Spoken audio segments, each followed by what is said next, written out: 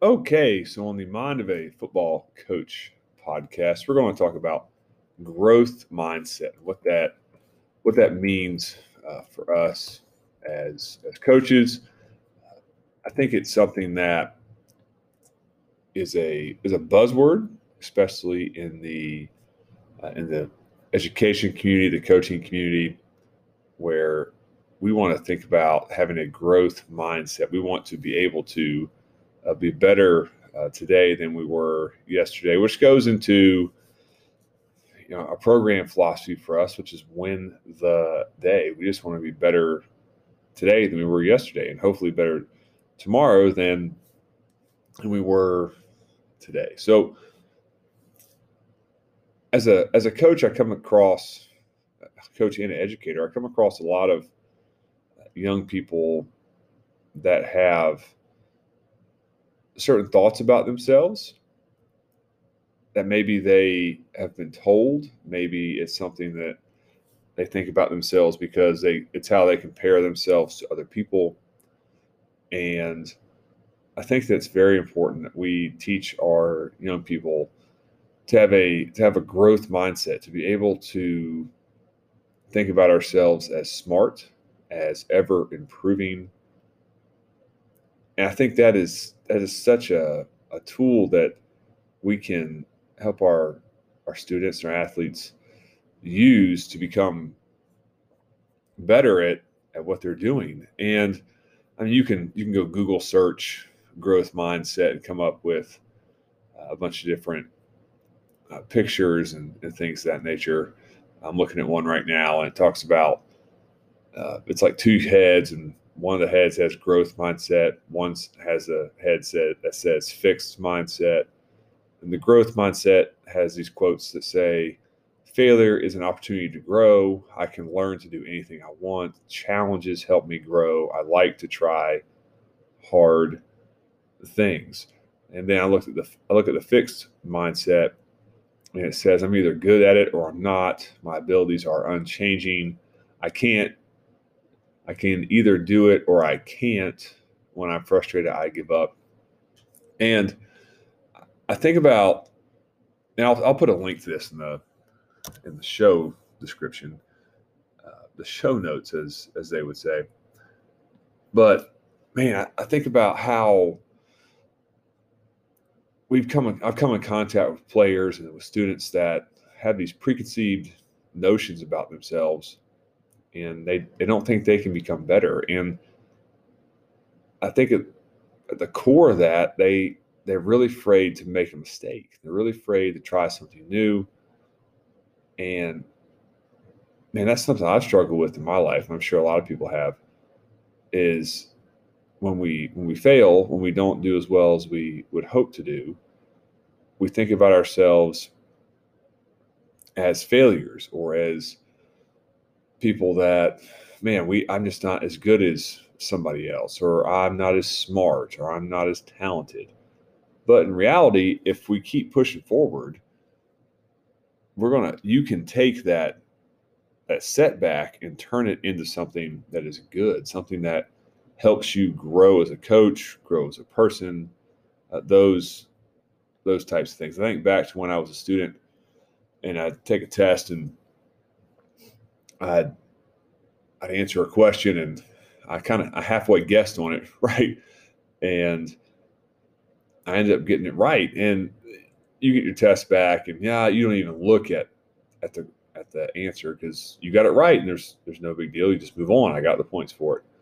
But let's say there's a question you really struggled over and you got it wrong, and the teacher corrects it and gives you the correct answer, and then you remember that for a long time. I'm just thinking back to different quizzes I took and tests I took over my career as a student, and man, those answers really stick out in your mind as you go through your education, because I think it's so more important to continue to get better and continue to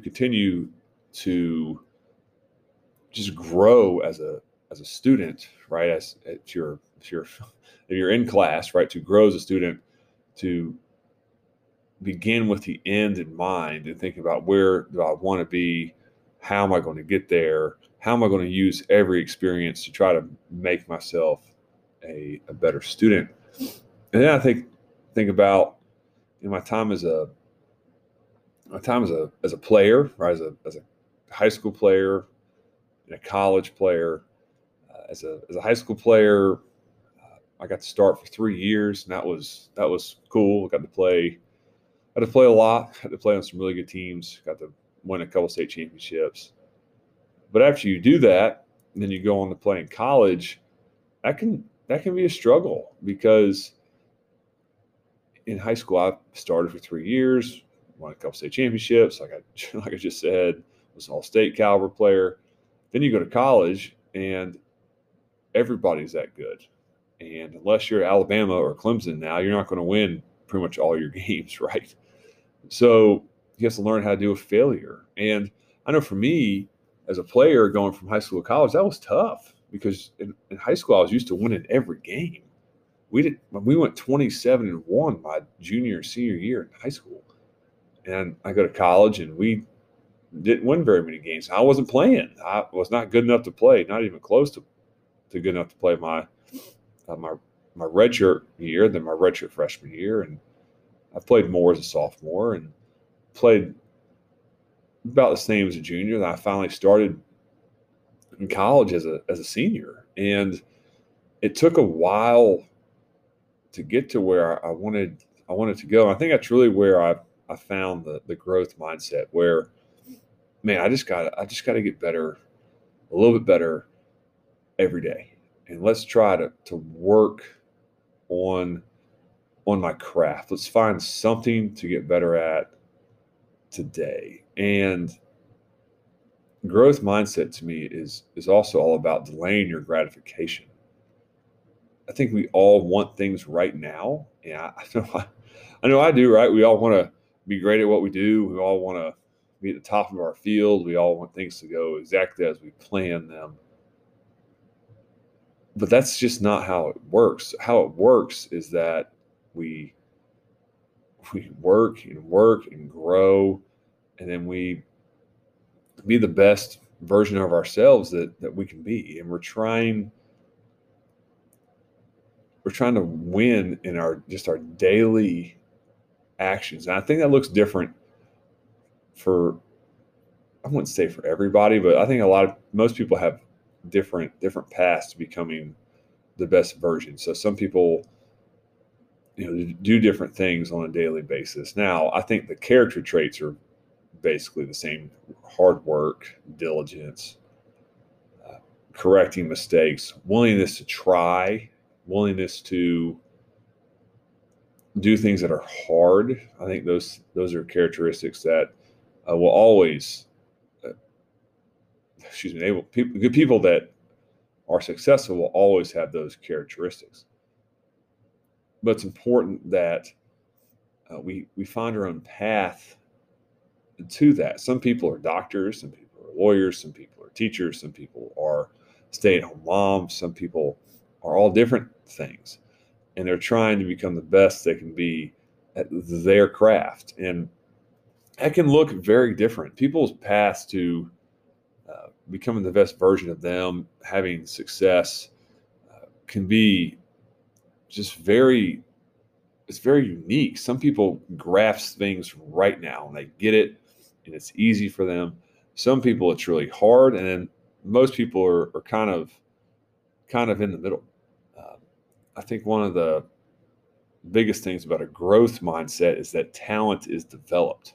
It's something that you just continue to do over time. And then as you progress, you eventually get to be the best that you can be. And you go from there and you continue to try to even better your best, right? I'm trying to be better. And then working at your craft, whatever that may be, to be able to do that. And I also think about, my chosen career field as being a teacher and a coach. I think there's people that have a fixed mindset about themselves and about what they're teaching and what they're coaching. I think there's people that may say they've coached for 5, 10, 15, 20 years. But if you're the same coach in year 10 as you are in year 1, you're just not a very good coach because you never got any better. You've been the same person for 10 years. And guys that talk about we should just go back to how the past was and how we should just do this, and kids these days aren't tough, they aren't whatever. Come on, man. The world is ever changing. We need to adapt with the times. We need to be able to reach our students and our athletes and try to meet them where they are, because the world has changed a lot in the past 20, 15, 10 years. And I think some for the good, some for the bad, but we have to just work with who we have and where they are and how they act. And I do believe you have to have discipline on a football team, but I think some people want discipline to be a public thing. And some people want players or other coaches to get embarrassed. And I'm not for that. I think there's a certain level of expectation that needs to be met, right? And I think that as a coach, you have to sometimes let your players know that what is happening is inexcusable, and different coaches do that different ways. But as a coach, you have to be thinking constantly about how do I keep my principles the same, but how do I help my players reach their maximum talent, and ultimately, how do I help our team be the best that it can be? So, because sometimes players come, players go, and I think what we really have to think about is how does our team come together? How do we mold our team into one that is truly a team, and where people feel like they have a role they can play to help the team to be successful? And I think that can change, obviously, from year to year, from week to week. But as coaches, I think it is imperative that we continue to grow and become better coaches. It's imperative that we talk to other coaches on the phone, through text messages. We drive to see other coaches. We listen to podcasts.